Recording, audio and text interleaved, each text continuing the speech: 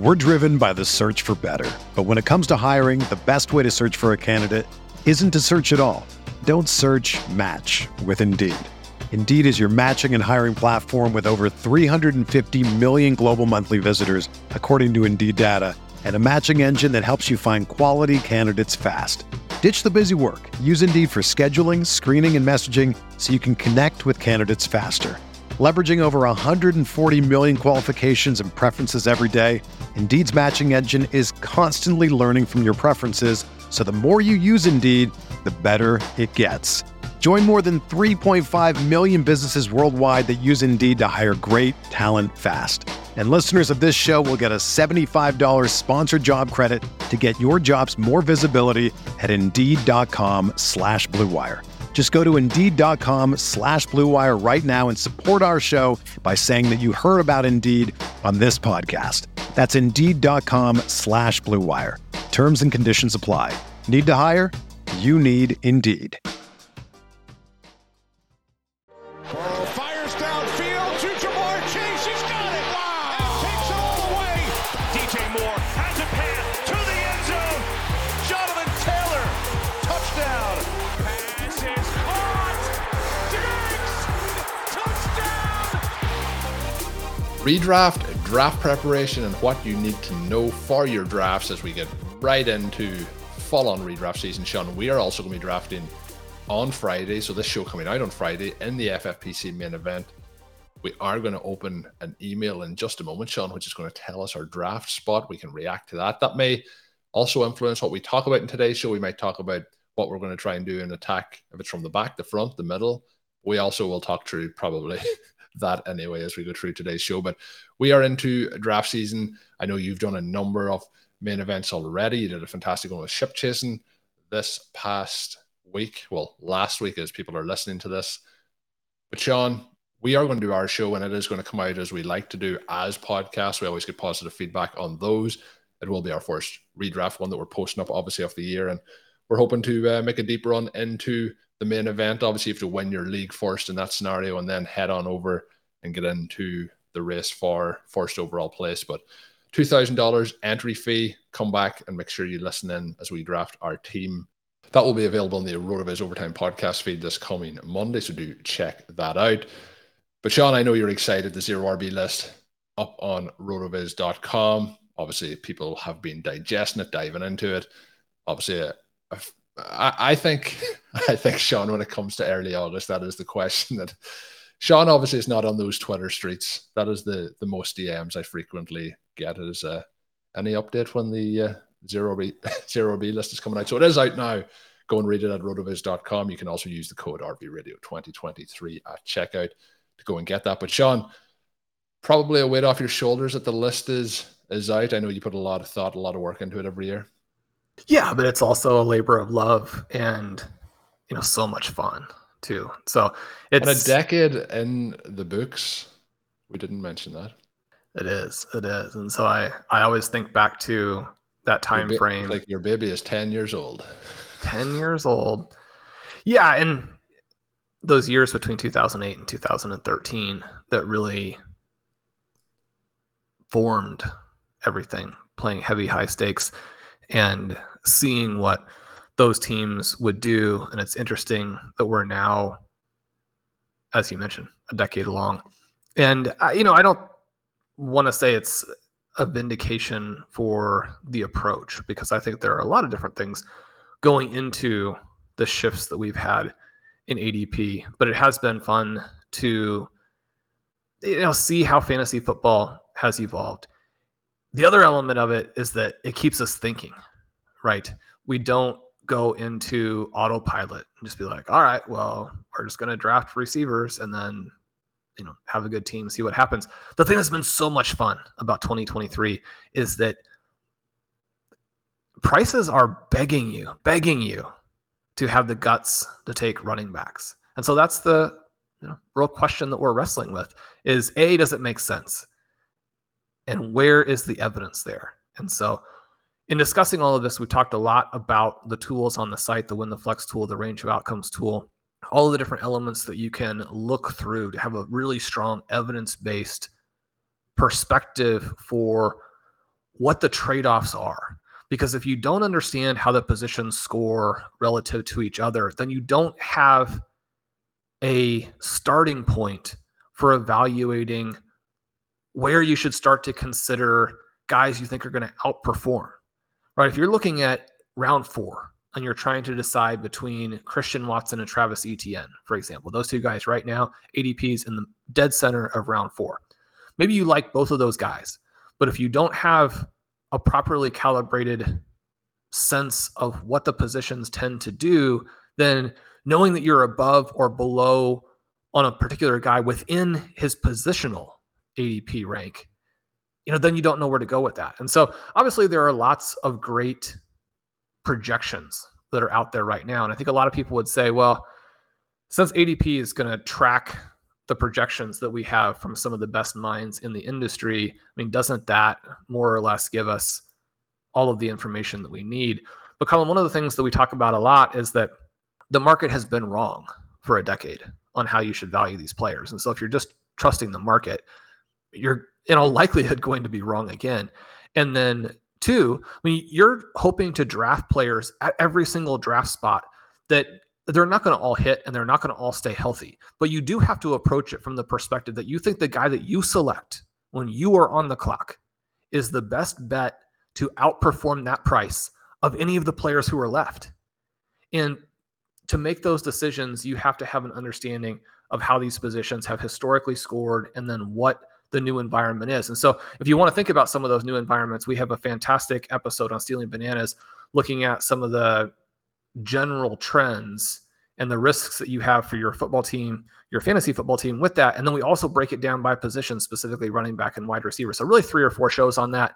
Colin, I enjoyed recording those with Ben. He obviously does a fantastic job. People can check those out. But today we're going to be thinking a little bit zero RB. We're going to be thinking a little about, well, maybe we don't want to be zero RB. Maybe foundation running back gets the job done. And we're also going to be talking just sort of general redraft strategy and tactics. So one of the things that came out right before the zero RB candidates countdown this week was a home league strategy piece.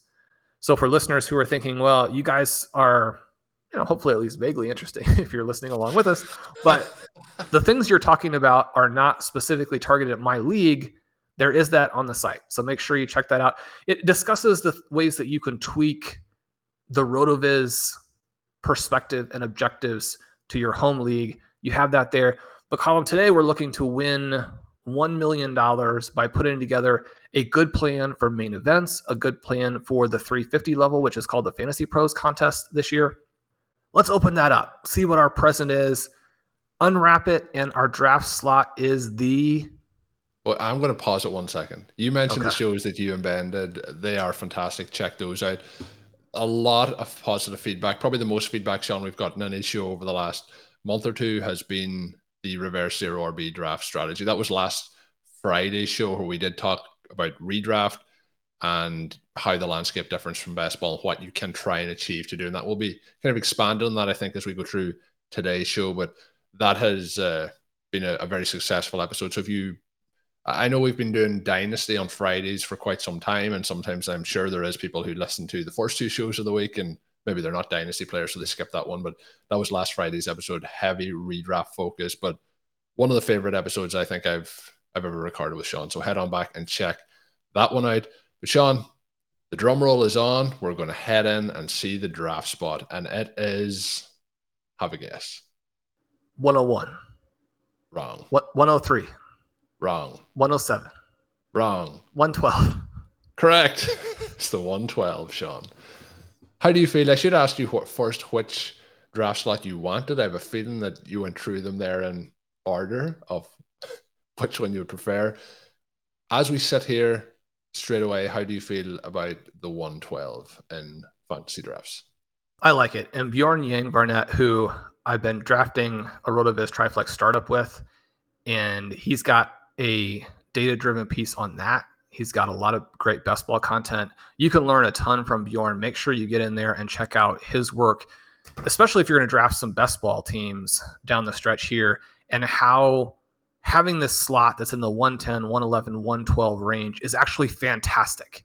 And there are some specific things that you can do to beat your league when you have that slot that you can't do nearly as well from other slots. So number one, read that. Number two, I'm excited about it. Colin, my favorite slot would be the 106. And so it was a lot of fun to get that with the ship chasing crew, because we were then able to take advantage of guys falling to us. And we were able to take advantage of the fact that we were not going to get really caught up in the buzzsaw of positional runs. But there are also some fun things we can do from the 112 that you can't do from the middle. One of the things that you want to do when you get your draft slot is you figure out how to exploit that draft slot, figure out what the strengths are, lean into them, what the weaknesses are, mitigate those. And I mean, I like the fact that at the 1-2 turn, you're going to get two players you really like in 2023. I think the 3-4 turn is more problematic, but especially with those running backs falling, you can do some interesting things. So just as a, for example, if you take two of those young wide receivers at the 1-2, then you're fired up. You take two of the running back fallers at 3-4, I think you're fired up again. And then the 5-6 turn is also one where that is not a flat area. That's actually an area that's very exciting. There are some areas of the draft like the 4-5 turn. Now, in redraft tight end premium, the 4-5 turn is fun because George Kittle and Kyle Pitts are there. And so in this specific format, that's not, kind of one of these vacant areas either. And yet when I'm looking at the various turns in the high leverage rounds, I do like what I'm seeing. The problem that you get obviously is that, the drafters who get the top slots, not only do they get the very best players, but they get the draft early in 3, 5, 7, 9. Those things help you. It's not like you prefer to have a draft spot at the end, but I think that 2023 is uniquely positive in that it hurts you so much less this year than it ever has in the past. I would agree with that. And I do think that there is drop-offs in certain tiers, but it kind of has tier breaks by position. So you can flip to, like you mentioned, wide receiver in the first and second round and flip it over. And depending on how you're looking to do things, for people looking for examples, 10, 11, 12 in the first round is Amon-Ra St. Brown, CeeDee Lamb, Nick Chubb, and then turning around it's Saquon Barkley, AJ Brown, Tony Pollard. But players you're probably looking at to pin in there are Garrett Wilson, Jalen Waddle. They fit in there if all those wide receivers are there. Probably not drafting Nick Chubb at that spot. Tony Pollard goes early second, probably not going there. Barkley is obviously an interesting option. But we talked about this, Sean, on last week's show. The options then, from round 3 through 6, really, there's some very intriguing running back options. And a lot of those guys are going to be potentially available at the 3-4 turn, like you mentioned. Some of them then, Javonte Williams is ADP at the moment, is at the 5-12. Chris Godwin, Brandon Ayuk are at the 6-01, 6-02. And obviously in different drafts, they'll go in different orders, but Deontay Johnson is somebody going at the back end of the 5th round. Dotson goes in the 7th round at the back end. So there's lots of interesting options. The one thing that makes it a little bit tricky in some of these drafts is when you're drafting at the turns, we talked about this a few times, there's a lot more, reaching or maneuvering, whereas that draft that I mentioned on the show that we dropped on Wednesday, where I said that I did a draft solo in the Superflex tournament after we did our draft, I drafted from the 101. And it does feel like when we did our draft and you're in the mid kind of ranges of a draft, you are going to have some more opportunities for values to really fall to or have an idea of where the draft is going round to round. Whereas when you're at those turns, that can be more so probably a psychological challenge than an actual, challenge that happens. But how do you feel being right at a turn versus having that spot? Let's say you mentioned the 6 in the middle where you can see it evolving. Yeah, I don't know that part concerns me. I'm perfectly happy, especially once we get a little bit deeper into the draft, to just go ahead and take our targets and not worry too much about where they're going. But I mean, the part that does hurt you, and you think a little bit about, okay, well, again, it's not just that you don't get a chance to draft Justin Jefferson or Jamar Chase or Christian McCaffrey. It's that round 7 is really interesting. But unless some guys fall, which is possible, we talk about, benefiting from fallers, you could get a guy to fall to you at the end, just like you can sometimes in the middle. The problem is just that when you have the 2 picks together, You're not going to get 2 fallers there in all likelihood. You maybe get only 1, but maybe you get somebody to fall. But the guys in round 7 are exciting, but they don't make it to the 7-12 by ADP, which doesn't mean they couldn't make it in your draft. The guys in round 9 are exciting, but they don't make it to 9-12, again by ADP. It could happen in your draft. To you can add this in, John, the guys in round 8 are not exciting. And they're the guys that you probably have to, you're probably, if you don't like the guys in round 8, when you're at the 801, you're probably reaching, in our case, maybe to a Quentin Johnson, at the 903. You're probably making a round reach there. Yeah, and so you hit it right there on the head. Round 8 and round 10 are both gross. Again, in terms of the players who are actually going there, you don't have to pick players based on ADP. You can take the best players on your board. And so, you don't want to get depressed by, okay, well, these are the ADP values. These are the guys I have to take. And take the players that are going to help you win the tournament. But there is a pretty big tier break in both of those situations. And so you can have a situation where it feels like it would be round 1, round 2, round 3, that not having a good pick hurts you on. That's not necessarily the case.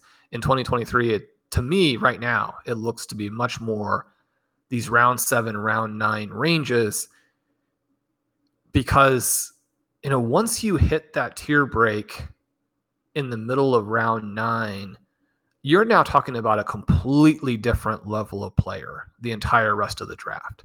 And it's not that none of those guys will hit, but the profiles are quantitatively different enough that your odds do fall off a cliff. And so that part isn't ideal. And yet, Colin, we can kind of counterbalance some of those things, or we can punch back by being intentional about how we build the team. One of the things that we did the other day with the Ship Chasing crew was to wait on both QB and tight end, at least to an extent. Got a good price on Tua, which I kind of think is the last of those potential league-winning QBs, which isn't to say we couldn't get some huge surprises from the back. We could. But Tua obviously has already demonstrated a stretch of extremely high-level fantasy play. We also took 4 tight ends in Sam Laporta, Greg Dulcich, Michael Mayer, and Trey McBride. When you're kind of looking at it here, one of the things that does immediately jump out to you is that not only do you have this round 7 and round 9 issue, but you probably are not in perfect position to select an elite tight end. You can take Mark Andrews at the turn. That's obviously a very solid play, but maybe not the very best way to maximize the fact that 2 young wide receivers are likely to be there. So maybe you don't want to pick him when you could say select a Garrett Wilson instead. Then you look at the 3-4 turn, and it's kind of the Darren Waller spot. And you think about preseason week 2 and how every single ball was thrown to him. And you're like, well, maybe that's a great pick. He should be in the second round at this point, Sean. Yeah, we're heading towards Darren Waller 107. We did talk about on one of the recent shows in the Dynasty sort of mailbag portion why we might have some just very mild concerns about Waller. And we were talking about mild concerns. This is the area where you can select Deebo Samuel and Travis Etienne, and it's a round ahead of where you can select Breece Hall. You get other very high quality options right there. So not selecting Darren Waller is not to say that Darren Waller is going to bust, but simply to say that you like someone else still a little bit better. Then you get to the 5-6 turn and the top 7 tight ends, which I really think is a pretty firm tier break where you've got a big drop after that. And that's kind of what drafters also think, where you have 0 tight ends going in round 6. You get to the end of round 5 and they're gone. And now you've got to formulate a pretty different draft plan to try and manage the fact that in all likelihood, none of the remaining guys will be able to match that tight end scoring. Before we move into the second part of today's show, I want to take a little moment to change gears and to talk to you about our podcast partners, Blue Wire. This podcast, as well as all the other podcasts on the RotoViz Radio podcast network, are partnered with Blue Wire. Blue Wire was founded in 2018. We joined up with them and partnered with them shortly afterwards on the concept that independent podcasts would be more successful if they worked together. And I have to say, partnering with Blue Wire back in those early days has helped us grow RotoViz Radio, has changed my life personally, but it has been a truly fantastic experience. They have helped us to monetize content, to provide strategy sessions, and much, much more behind the scenes, which has helped us grow the network dramatically. And on a personal level, it has also helped me go from somebody who did podcasts as a hobby into a part-time basis and now into a full-time career. So it has been massive for RotoViz Radio. Over the last few years, they have raised over $10 million to grow and operate their business, but now they are raising another round through WeFunder to expand the sales team and improve operations. WeFunder is a crowdfunding service that connects startups with investors, gives everyone an opportunity to be part of a growing startup. I want to be clear, this is not a donation. You're investing in your own piece of Blue Wire, but the Blue Wire network is a big part of supporting what we do here at RotoViz. In fantasy football terms, we think that Blue Wire is an absolute first round pick. They are our 101. If you would like to be part of the Blue Wire investment round or want to find out more information, go to wefunder.com/Blue Wire.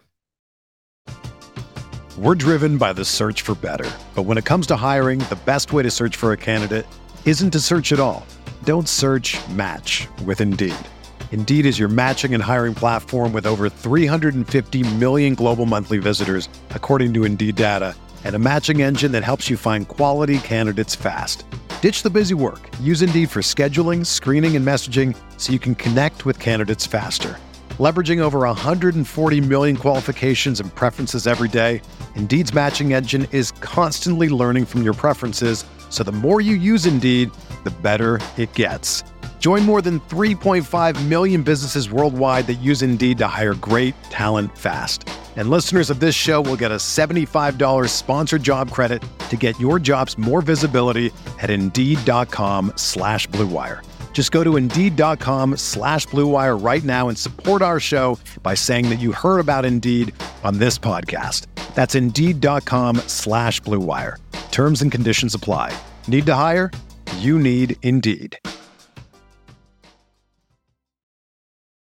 One of my absolute favorite things in the entire world is attending live events. The atmosphere, the sound, all the little intricate details you can see when you're there live in person. It is just an amazing time. One of the biggest downsides though of it can be the stress in trying to find tickets before the event to make sure you get the best seats, and that is where Game Time comes in. Buying tickets to your favorite events shouldn't be stressful. Game Time is the fast and easy way to buy tickets for sports, music, comedy, and theater near you, with killer deals on last minute tickets and their best price guarantee. You can stop stressing over tickets and start getting hyped for the fun that you're about to have. Game Time is the place to get those last minute ticket deals, and it's the fastest growing ticket app in the country for a reason. Exclusive flash deals on all the events coming up, and you can buy tickets in a matter of seconds. 2 taps and you're set, and you can snag tickets today without the stress with Game Time. Download the Game Time app, create an account, and use the code RotoViz for $20 off your first purchase. Terms apply. Again, create an account and redeem code RotoViz for $20 off. Download Game Time today. Last minute tickets, lowest price guaranteed.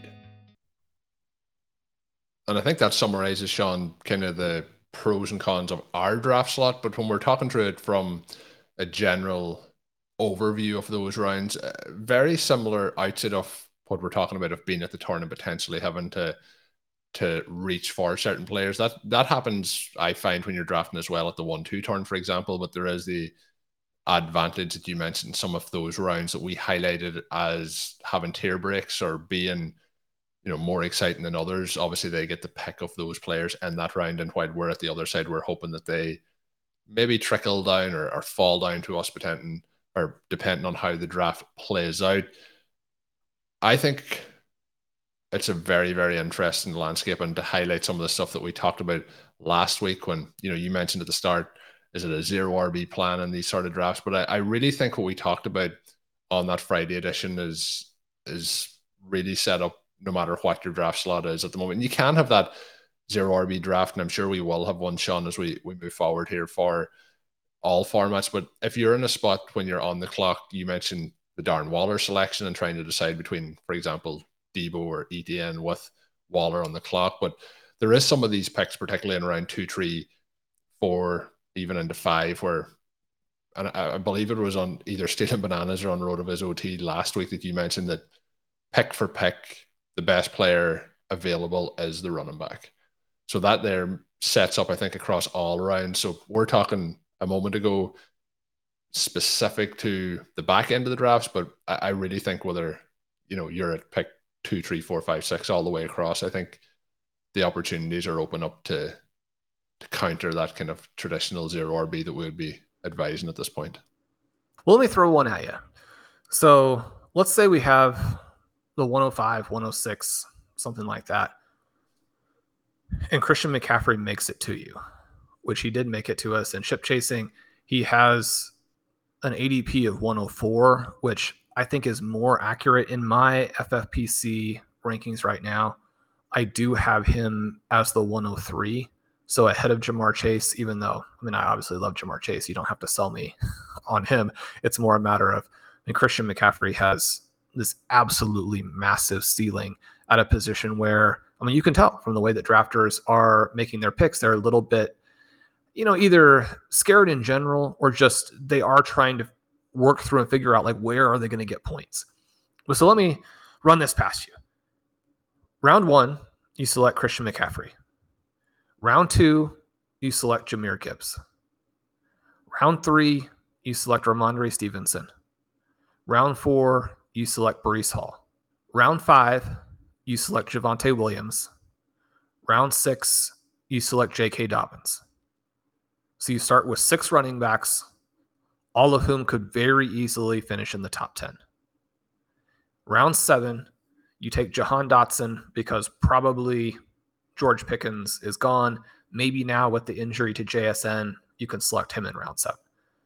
So Jahan Dotson 7.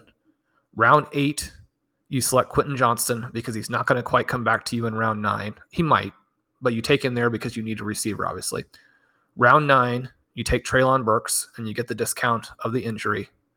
Round 10, Rashad Bateman, a guy who we liked as a prospect and is a former first-round pick. Round 11, you stash Jamison Williams. Round 12, you take Rashee Rice. 6 consecutive wide receivers. You're planning to start the first 2 that you drafted, but you also have 4 other interesting names. So it's not just a matter of giving up at those spots. Rashee Rice could very easily lead the Kansas City Chiefs in wide receiver receiving. You're taking some risk on Bateman. You're taking some risk on Williams, but you're very intentionally selecting those guys because as you move through the season, those might be the guys you need to win it at the end. Now we have 8 picks left. 2 of them are going to be kicker and defense. So we have 6 picks left. We look at the next picks on a pick-by-pick basis. We don't know who's going to be there once you get into round 13. You're going to have some variety in terms of how much people reach for different guys. But ideally with those 6 picks, we would select 3 tight ends and 3 quarterbacks. If you really feel comfortable about a couple of quarterbacks, you could go 4 tight ends and 2 quarterbacks. If you get a couple of tight ends you like, and then it flattens out for you and the people you want aren't there, you could go with just 2. And you could go with 4 QBs. But then what you would be looking to do will be to select 3 out of 4 of Kenny Pickett, Sam Howell, Brock Purdy, and Desmond Ridder, and perhaps especially slotting Kyler Murray in for one of those guys. And the idea there is that you actually don't know how well these quarterbacks are going to perform and that their range of outcomes are much wider than people are giving them credit for. But you also have to have the humility to know that it's going to be hard to pick that out ahead of time. And so what you do want to do is see those guys for 2 or 3 weeks or a month, because you're not giving up QB scoring. Your philosophy here, your thesis is that one of these guys is going to hit, and that guy is going to be on my roster. and then you're kind of trying to cobble together tight end position with some of these rookies that we like, some of the second year, maybe almost post-hypish guys. Trey McBride is someone the Cardinals tried to get a number of targets to early in preseason week 2. It wasn't super effective because Colt McCoy didn't play particularly well, but you got some names there. So it's not a complete capitulation to only go running back and wide receiver through the first 12 picks. Now, obviously you have some trade-offs because there are going to be some teams who have an elite tight end, who have an elite quarterback. Maybe especially in the early going, they have a little bit of an edge on you at those spots. But as the draft and as the season, I should say, moves along, you have a lot of depth in high-end talent at positions that become increasingly difficult to fill as we have injuries and as we have busts. So I'm not saying go out and do that, but I do think that in order to decide who you actually want, you have to kick around in your mind this 6 running back start, even if you don't think it's viable, just because it does free you up to really work through what the pluses and minuses are, what the trade-offs are, and reinforce for yourself why you're doing what you're doing, as opposed to simply being, kind of on autopilot as you move through that draft. What will be your thoughts on this 6 running back start and then those 6 wide receivers that we got in this hypothetical? I think I should leave like a 5-second pause here for the listeners to decide what my answer is going to be. I think that I will probably not go for the 6 running back start. What I would counter that, and I've read a few things down as you're going through, I wouldn't be against having 5 to 6 running backs through the 10 selections, let's say, for those opening 10 rounds. I think some of those picks, as I was going through it, there's other players at wide receiver, potentially even tight end, that I would much rather from those particular selections. But it's not that far-fetched to do it in that direction. But I do think when you get into round 8 forward, I think that's where it gets a little bit tricky with some of the parts. One of the things I'm going to ask is around quarterback, and my concern with that would be I would rather not have 3 quarterbacks, holding true. I'd rather have players that we're projecting to be week 1 or week 2 waiver wire additions in those later rounds. And for example, in ADP terms, this is, shortly, we're waiting on the adjustment from Sam Howell's preseason heroics, but he is going off the board in the 20th round in the main event in terms of ADP. Sean also mentioned Kyler Murray, quarterback 23, round 18, Brock Purdy, round 18, round 17 is Kenny Pickett, for example. So those guys are going late enough that you're able to do it. The other part is, and Sean's probably going to come back at me with this comment, is the other players potentially going in that zone maybe aren't, as exciting as those sort of players that you might be trying to pick up in week 1 or 2, and having those quarterbacks with the high upside potential may make sense. That might be the counterback, but somebody like, Sean Tucker's going in the late 20th round, that may continue to increase, could be one of those players that come week 1 or week 2, if he went undrafted, would be a little bit more expensive on the waiver wire. So the quarterback element, Sean, the second part of the quarterback concern would be, obviously you can push it. You don't have to get 3 quarterbacks. You could just take 2 of them if there's only 2 available. The concern would be if you end up getting squeezed out completely a quarterback and don't get those particular names. Now, we'll all obviously in a draft you're able to check who has a quarterback, who has 1, who has 2, and what will happen. Some teams will leave these drafts with 1 quarterback, some teams with 2. But it is still a narrow enough path if you're trying to wait on ADP, for example, on Sam Howell. It wouldn't be a case that you could wait to the 20th round if you're wanting to get him on your roster in this scenario. What's the rebuttal? Well, I'm comfortable going all the way up to 4 because 4 quarterbacks. In part because I think we have to have that humility that we don't know who the actual breakout star is going to be, and every extra guy that we layer in there, we increase our chances of being on the right one. And I don't think that you want to spend $2,000 and just miss on the right one when your opportunity cost was some random round 18 guy who is going to get cut after 1 week. the name that kind of jumps out for me here, and I know that there's a massive amount of skepticism about this name, or else he wouldn't be undrafted, but Desmond Ridder is completely undrafted. And, maybe I would say at this point, you look at what Daniel Jones did last year, sort of solidifying himself. You look at where he is now with the improved weapons with a Darren Waller, whom we just discussed, and guys like Wan'Dale Robinson and Jalen Hyatt potentially also like making a push at some point in the year and giving him plus weapons, right? So, I think Daniel Jones is going to be a pretty good fantasy QB, but we also just have a lot of information at this point that he probably doesn't move the needle in a massive way. The offense probably won't be dynamic enough, and he is probably not talented enough to really be a league-winning option. Now, I say that even though he is somebody that I do think you should have a little exposure to because of those weapons that I mentioned and the fact that he does look pretty good right now. Desmond Ridder has a lot more bust potential. But if we think about if Ridder has a solid season, which is, again, there's a more of a conditional there. It's if he does this. But if he does that, I think that his scoring levels track very similarly with Daniel Jones. And so, this is the guy who's completely free. You're talking about weapons of Kyle Pitts and Drake London. He's going to run a little bit more in all likelihood.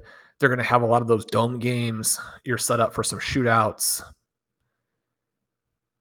If you're on the Atlanta Falcons at all, and not everybody is, and I'm not saying you necessarily need to be, but if you are, you've got to think about that as a possibility.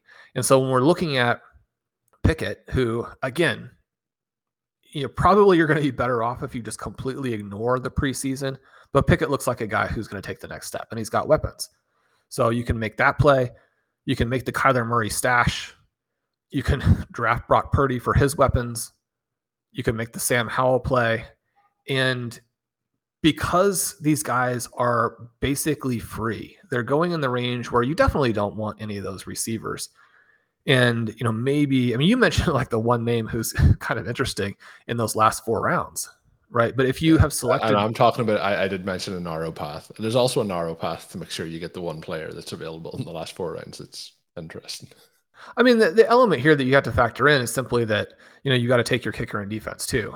And so you're going to need to start taking your quarterbacks if you want to take 3 or 4 of them in that 15, 16 round range. And you say, well, maybe in that range, I do have some other names that I like, but I would encourage people to actually look at who those names are, because you might be surprised at how you really don't. But then the element is if you have to start in rounds 15 and 16, then again, you're probably not going to get locked out because the guys are going after that. And so the reason that we would add a lot of guys, and I think that sometimes people are like, well, you wouldn't draft 4 in best ball. But again, it's a very different dynamic that we're talking about here. We're not looking for an optimized lineup. We're not looking for a player or a combination of players who score in the right combinations to get us weekly outcomes. We're looking to get information from players at a time in the season that is pre-bye week, when we have some roster spots, and we're hoping that out of the 3 or 4 that we come up with, say 2 that either give us 2 breakout options to continue. So that would mean that they gave you at least some sense that maybe they were breaking out already, but then 2 breakout options to continue, and or that you're going to be able to match up play those 2 players. And one of the reasons that we say that is that in a 20 roster spot league, even if a couple of those guys are kicker and defense, you actually will run into problems if you put those guys onto waivers and then you're trying to, get them back cheaply, or trying to, not be blocked by someone else. It's not like the quarterback scarcity is going to go to 0. And that's one of the reasons why people don't necessarily want to play it that way. But you think about what you have to bid for someone who is kind of breaking out mid-season. And I'm not saying you shouldn't do it. You have a situation where somebody drops a Tua because of injuries, and then you're looking at that and saying, well, obviously anything could happen here, but if he does come back healthy, then that's our QB1. And so we're going to bid $450. You want to go ahead and do that. You want to go ahead and get him. But the more moves that you can make that save you your fab dollars to make a big splash at the right moment. So if you could spend 0 on QB for the season instead of spending 300 to 600 through a variety of moves, then that's going to free you up to make that big addition at a different position when you desperately need it. So again, we're trying to create as many pathways as possible. We're trying to figure out how to score as many points as possible at each position. And the reason that you would load up on QB, even though it's just one starter, is that you don't want to give that position away if there's another way to do it. You don't want to capitulate at QB and say, okay, we're just going to lose here. You want to try and figure out a path to get that guy who actually is going to be drafted next year in round 7, round 8, maybe be the Tua or be the Trevor Lawrence, the guy who, is anybody we draft there going to score with a Patrick Mahomes, a Josh Allen, and Jalen Hurts? Probably not. But if they can score at that Joe Burrow or Justin Fields level from last year, if they can score like a poor man's Justin Herbert, not from last year, but from some of the years before, that will create a pathway to winning the $1 million that probably isn't there if you're just getting really low end QB production. So a couple other questions, I guess, to clarify that if you're going for, let's say, 3 late, you're only doing that if it's a 3 late. You're not doing that in any situation where you take anyone, I guess we'll say above Tua, who's going in the 10th round. You're only doing that in that specific scenario that it's between, say, round 17 and 20, and they're your only quarterbacks. Right. I think that you can go with 1 if you have an elite QB, and I think you can certainly go with 2 if you have some mix of like Geno Smith with Jared Goff. You wouldn't continue to add additional QB picks in that situation. And the other part then is to set it up was kind of lit tight end, lit quarterback, but it also was basically 6 running backs to start. If it's a case that you're, just say it's any combination through those opening 10 rounds of just running backs and wide receivers, do you think it's viable then to hit those 3 quarterbacks, for example, that we talked about, no matter what that opening build is? I assume yes. I do. So if you end up with, say, 3 running backs and 6 wide receivers, which I think is going to be a much more normal lineup and a lineup that's easier to sell to people, then I think you can do the 3 QB plan. One of the things that is just always out there for you, and you do kind of want to push in redraft leagues as opposed to best ball. The quarterback position and how that dynamic plays out is probably the position that has the biggest difference between the 2 formats. And because people only have to start 1 and you don't get any value from having 2 unless you actually do plan to kind of stream them against each other, is that you can push it. And in a lot of drafts, individual players you like will be there below ADP. You're going to have a wider range of where the QBs could potentially go than some of the other positions. And so, Tua is somebody who probably is going to be there for you late in a lot of drafts. And once you have him, I don't know that you need to do a whole lot other than potentially stashing guys you think have massive upside, like a Kyler Murray. One of the things with Murray is just that we really have very little information. The coverage of Arizona doesn't really lend itself to providing a lot of insight there. And the difference between, say, week 3 or week 4 versus week 11, week 11 would be pretty rough because then, you are operating a position down, a slot down, a roster slot down for almost the entire regular season, and you've got to win that to get where having Kyler Murray matters. That's fair, because if I'm looking through the ADPs, and just for people listening and or watching, in terms of ADPs, we've mentioned Tua a few times, quarterback 10 in the 10th round, then it's Anthony Richardson, 11th round, Dak Prescott, Geno Smith, Daniel Jones, Kirk Cousins are all 12th round picks, then Aaron Rodgers in the 13th, Jared Goff in the 14th, Russell Wilson in the 15th, 16th round is Derek Carr, Jordan Love, and Kenny Pickett in the 17th, Kyler and Brock Purdy in the 18th, Bryce Young in the 19th, and then Sam Howell and Matthew Stafford in the 20th. So there's a lot of potential options there, but it really feels to me like, if I'm building out a team, and you mentioned, for example, Tua and Goff, Daniel Jones and Goff, even Geno Smith and Goff, those 2, that feels quite comfortable. But I would be willing, and this is the part of the conversation, I guess, that we're getting back to about the 3, and you mentioned even potentially 4 options. And obviously the way you've talked about it from a waiver wire perspective makes a lot of sense. I would probably be willing to go as late as Goff in the 14th, and then, let's say a Sam Howell, or a Kenny Pickett probably would be the next in line, then a Kyler Murray. I would be willing to settle on two of those. So it's not that I don't want to push quarterback, but I am intrigued on the element of, the strategic part that you have behind the waiver wire additions, for example. And I think that makes a lot of sense. Jared Goff in the 14th, you're probably not giving up a ton, but names who are going after him, Ty Chandler is interesting. Jerome Ford is interesting. You look at other positions where you might have some pressure, and you're still looking to get a Hunter Henry and a Michael Mayer, a Trey McBride. And you can say, well, those guys have ADPs that are later. Maybe you can still get all of them, and yet you don't know if you can count on that. And especially if you need to load up on tight end, then any slot you use before you kind of got your tight ends, can come back to haunt you. And so even though I'm not placing a ton of emphasis on QBs with the receivers in redraft, I do think it's something where Geno is a lot more interesting if you have JSN, and Aaron Rodgers becomes borderline viable if you have Garrett Wilson, and Jared Goff is more exciting if you have, even if you have like Laporta and Jameson Williams, even though, obviously you're not going to get much from Jameson Williams early, but certainly if, we're drafting at the end, right now Amon-Ra is going 110, so we probably won't get him. But if you had like Amon-Ra and Garrett Wilson at the 112, 201, then looking at the potential to put Goff and Rodgers together and then to play the matchups the rest of the way, I think that is probably viable. But for me, I guess I'm a big believer in the upside of Pickett and Murray and Howell and Ritter if you have enough of them and individually, even though I think that the upside for any individual guy there, you shouldn't count on.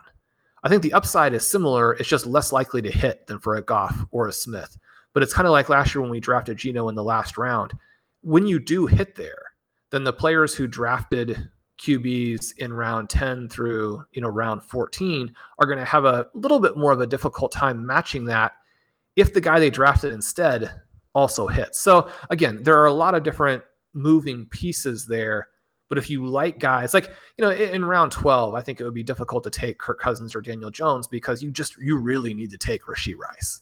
Now, that's not to say he's guaranteed to hit by any stretch, but the upside is significant enough that I don't think that you can take a QB whose points you can replace later when, they're going to, and again, this is why your own board matters, because if you think that Van Jefferson could match the points or it's just a much better bet than Rashee Rice, it changes who you're going to take at QB. If you think that, a Donovan Peoples-Jones or a Paris Campbell or a Curtis Samuel, if you think that those guys are similar bets, it changes what you're going to do at QB, which is one of the reasons, Colin, that you always make such a great point about drafting from back to front. You need to know where your targets are, what they're likely to cost you, and what you think their range of outcomes are. And specifically when we're talking about double-digit round players, you've got to think about it from a positive perspective of not like, what's the 99th percentile outcome, but like what's an 85th percentile outcome? And if it hits, doesn't matter. Because, frankly, a lot of the guys in rounds 12 through 20 at wide receiver, if they hit their 85th percentile outcome, it still isn't playable, which is why we talk about the wide receiver window and why zero RB has worked. Because if you have the zero RB guys and they hit, they are playable. And it's just simply not true for most of these receivers. They're worthless even if they do what you want them to do. I think Rice could be different. I don't necessarily see that from a lot of other guys. But if you have that on your own board, lean into your own board. Don't take our word for it, right? You want to build the team that's right for you. And so I think that changes the dynamic a little bit. The other thing I wanted to kind of throw at you before we quit here is, would you be comfortable? The thing that bothers me more than the QB scoring is the tight end scoring. And so, let's say we take that same play, but instead of 6 running backs, it's 5 running backs and George Kittle or Kyle Pitts. Does that suddenly make it? Can it be 3 running backs, tight end, and a wide receiver? Well, obviously it could be, but I know we're talking about my thing. My preferred option is going to be the 1-2 turn wide receiver, and I'm open then to having 3 running backs in the next 4 selections. So between round 3 and round 6, I think we pick up 3 running backs. So we're probably going to have 3 wide receivers, 3 running backs through 6 rounds. Okay. So what I'm getting is Is that making you uncomfortable? Oh, no. I mean, you can obviously. I know it's not making you uncomfortable, but in terms of your ideal strategy, am I sounding off here that we wanted 6 running backs in the first 6 picks? The part, I know when you asked that question, we didn't get into that part of it. For me, I went into the back end of the roster, which might have been different. I think we're very close, though, actually, in what we're going to do at quarterback. I do think from Jared Goff onwards is probably where we're going to target. 2 to 3 probably is what we draft, but I can understand the logic. So maybe Sean does push me to get 3 if we do that approach. The other part then going to the running backs, wide receivers in the opening rounds. I do think that when you go beyond round 7 in particular, and I know there is certain specific names like a Quentin Johnson, for example, even Jordan Addison, you can get into Treylon Burks, but there is less of those guys to actually target. There's a lot of names going in that range that are not targets for us, players that we aren't going to draft, people that we don't want to have on our roster. And I think having the running backs, if it was as heavy as 6 in the first 6 rounds, I think the paths to success at wide receiver are narrower in terms of the players we have to select, but then it does have to be a case where those outcomes hit. And for example, in the one we talked about, Jameson Williams was a player you mentioned. In that scenario, we would miss his production for at least 6 weeks. And in that scenario, then you're already depleting what I would class as a depleted wide receiver core. I know the upside is that the players that you mentioned, you could have 6 of the top 15 running backs, basically doing the opposite of what we would do in 0 RB, with 6 of the top 15 wide receivers. But the paths feel narrower.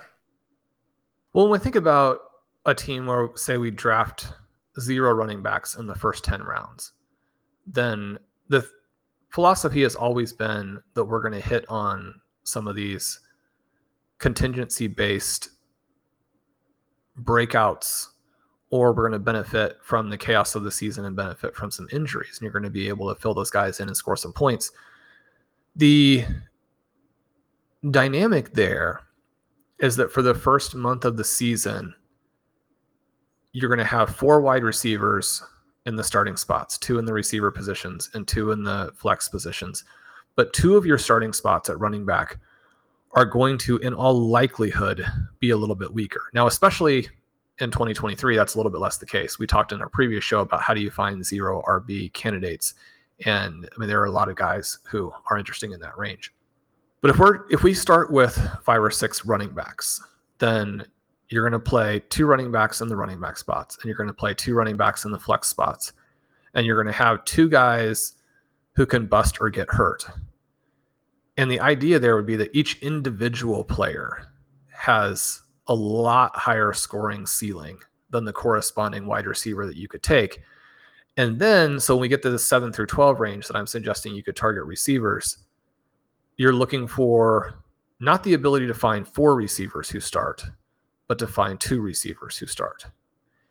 And then if we're looking at, say, Dotson and maybe Sky Moore, who's going in the middle of round 9, if Sky Moore hits, then those 2 guys, I think you could easily argue for the first month of the season are better than these contingency-based plays at running back would give you if you drafted it the other way around.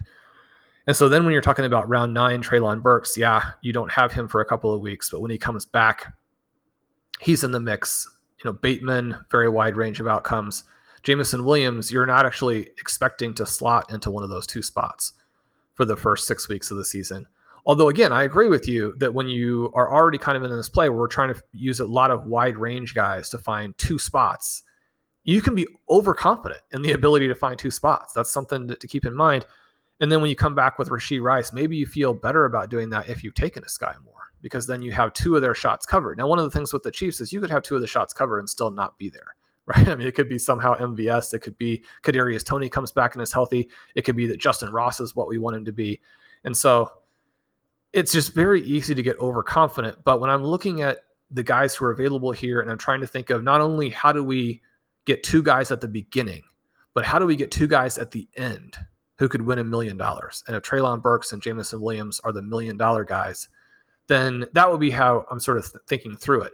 Again, I'm not pushing this on people. I'm not saying you should do it. I'm saying I think it's a good thought experiment to get yourself as mentally flexible as you need to be to go into a draft and really think through the possible outcomes that you can get with each individual player you're targeting. You mentioned there the part about thinking through. I think, I talked about last Friday's show a couple of times since we did it, but part of it is getting people to be able to think and make those decisions, on their own, listen to the show and then be able to make those informed decisions.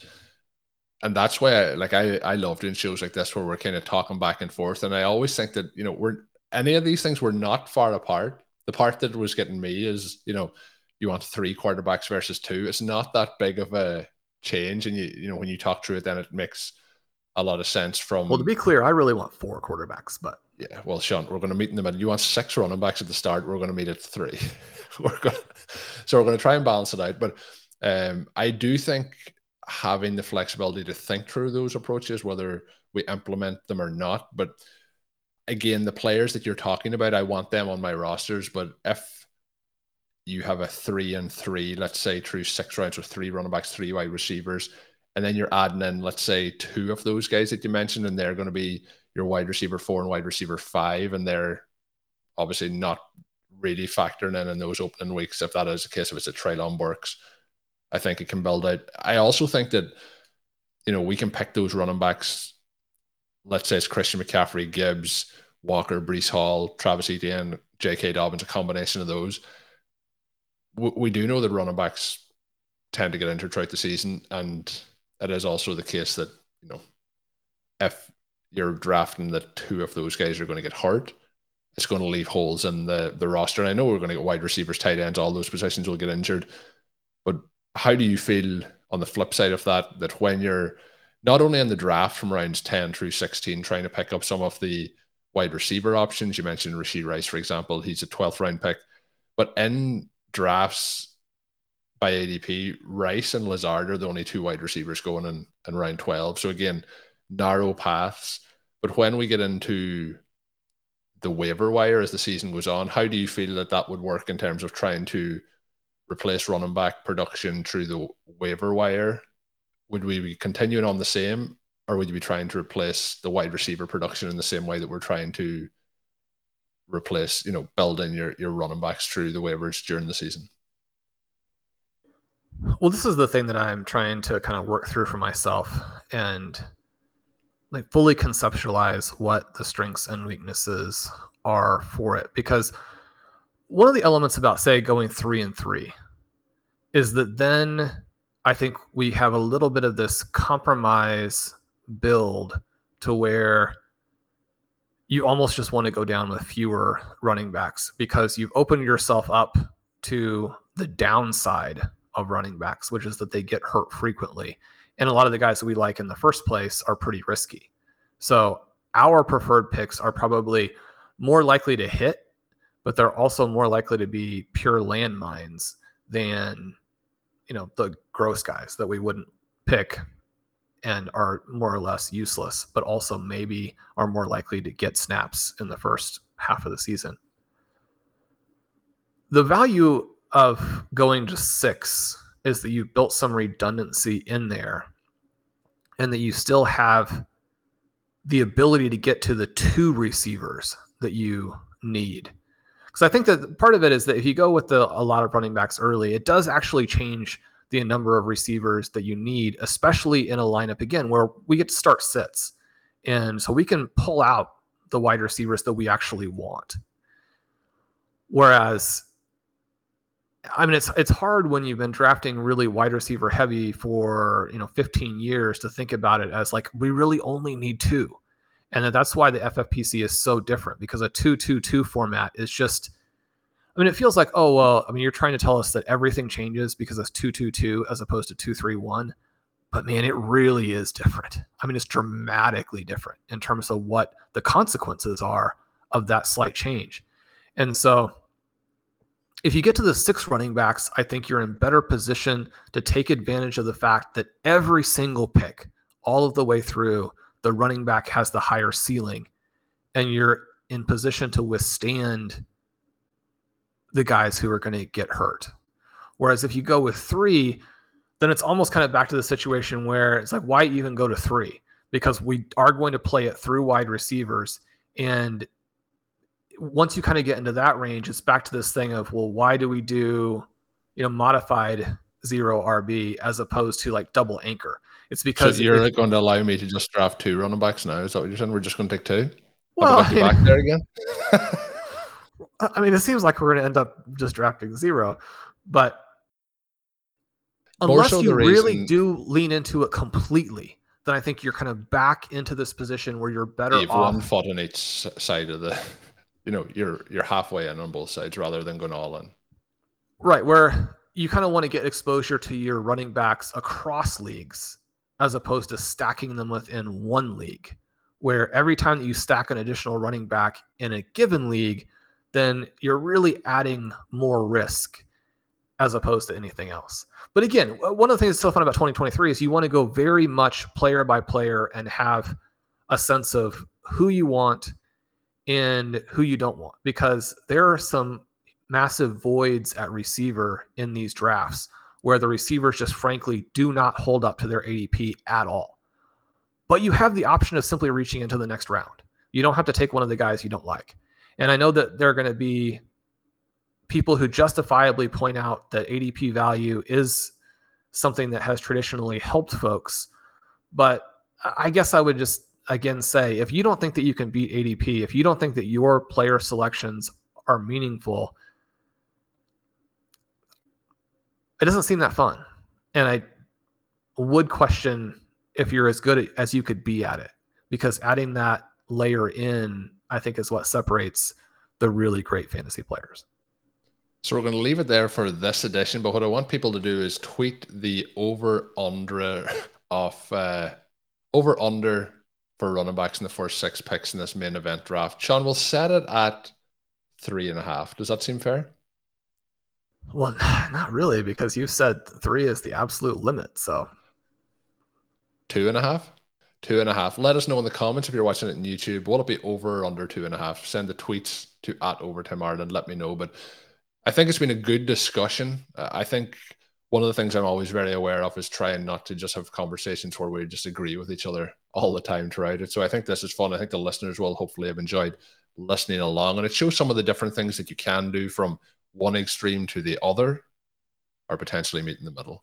We'll see what we do, though, in the main event. Excited for that. Hopefully, anyone that is doing their redraft leagues this coming weekend, I know there'll be some then coming up next week and the following weekend. My home league draft is actually that last weekend before the season, so looking forward to meeting up with some of my friends for that one. They are always a real fun time of the year. Best of luck if you are drafting this weekend, whether it's in a redraft league, a home league, the main event. My name is Colin Kelly. You can follow me on Twitter @OvertimeIreland. My co-host is Sean Siegel. Check out Sean's work up on rotoviz.com, and including the 0 RB countdown. And until we are back, have a good one. Thank you for listening to Overtime on RotoViz Radio. Please rate and review the RotoViz Radio podcast on iTunes or your favorite podcast app. You can contact us via email at rotovizradio@gmail.com. Follow us on Twitter @RotoViz Radio. And remember, you can always support the pod by subscribing to RotoViz with a discount through the RotoViz Radio homepage, rotoviz.com/podcast.